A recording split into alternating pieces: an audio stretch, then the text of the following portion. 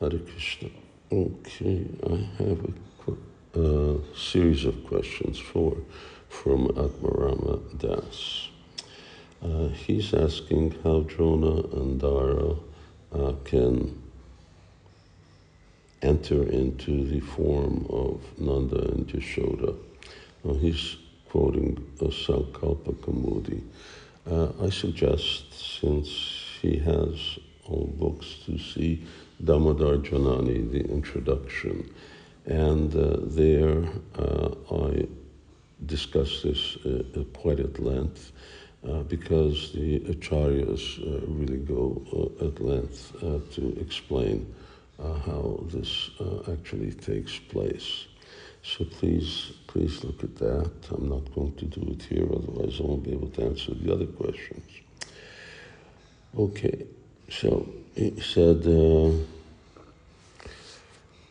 similarly in Sankalpa, it stated that there were gopis who were promoted, who were practitioners promoted to the bodies of gopis by Yogamaya, and they had children, but still they didn't have a chance to meet Krishna's eternal associates because they didn't have fully spiritual bodies.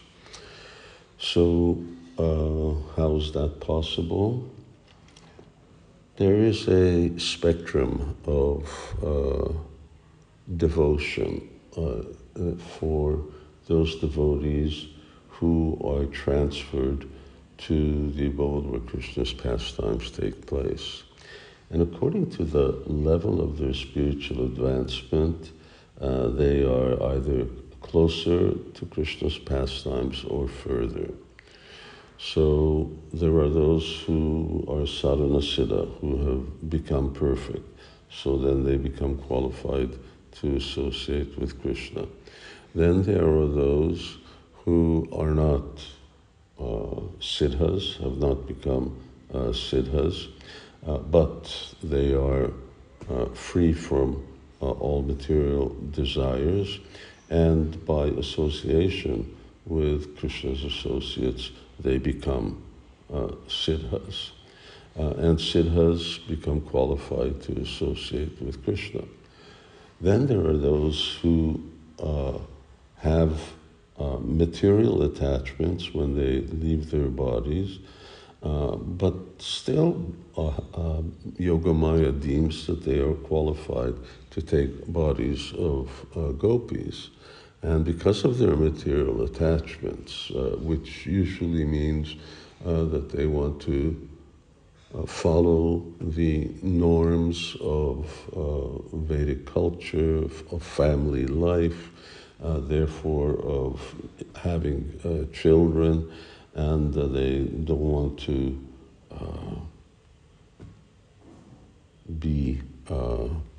they don't want to be labeled as being unfaithful and unqualified women or cheap women by running off with Krishna.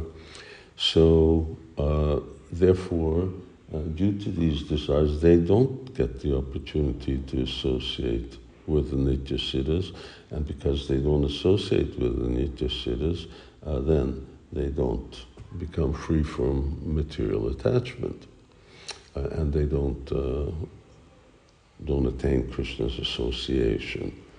So what happens to them?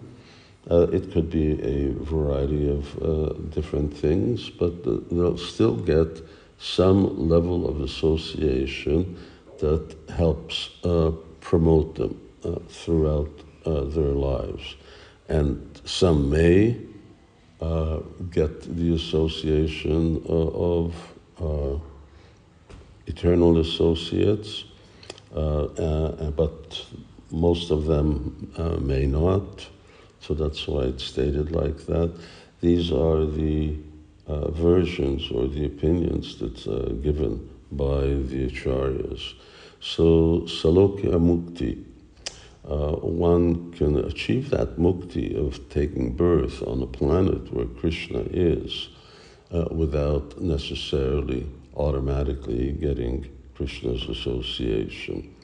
Well, yes, going back to Drona and Dara, he was asking whether there's some tint of Sayuja Mukti, in other words, Mukti of merging into the bodies or merging into the effulgence, by this merging of two different couples, spiritual couples, identities, souls, together.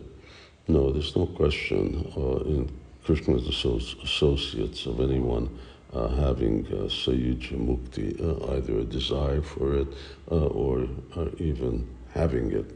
So no, there's no Sayuja Mukti there.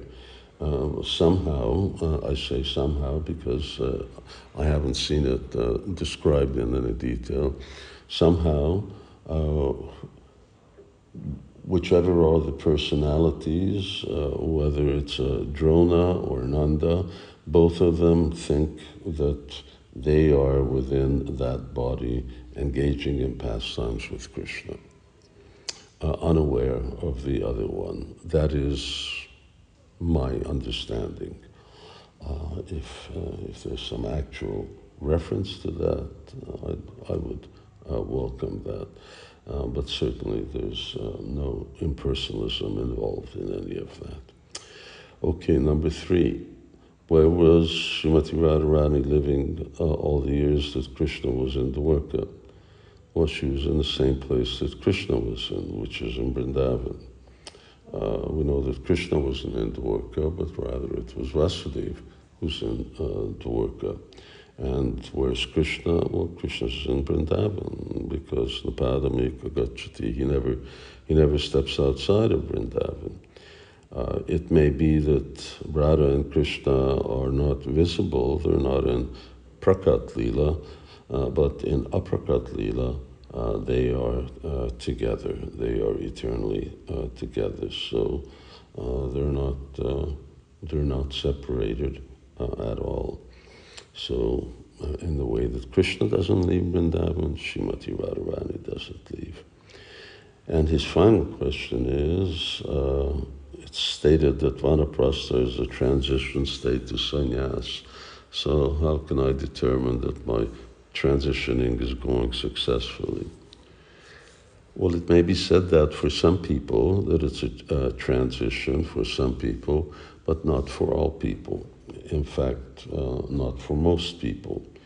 Most people will not take sannyas, although some people will, those who are Brahminical by nature or who are actually Brahmanas.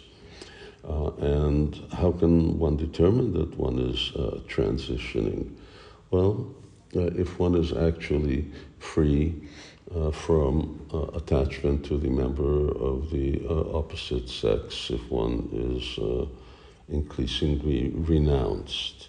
There are different vanaprasthas. There are vanaprasthas that are husband and wife who are living a simple life. There are vanaprasthas where the husband and wife separate, but the husband doesn't take sannyas, he stays vanaprastha.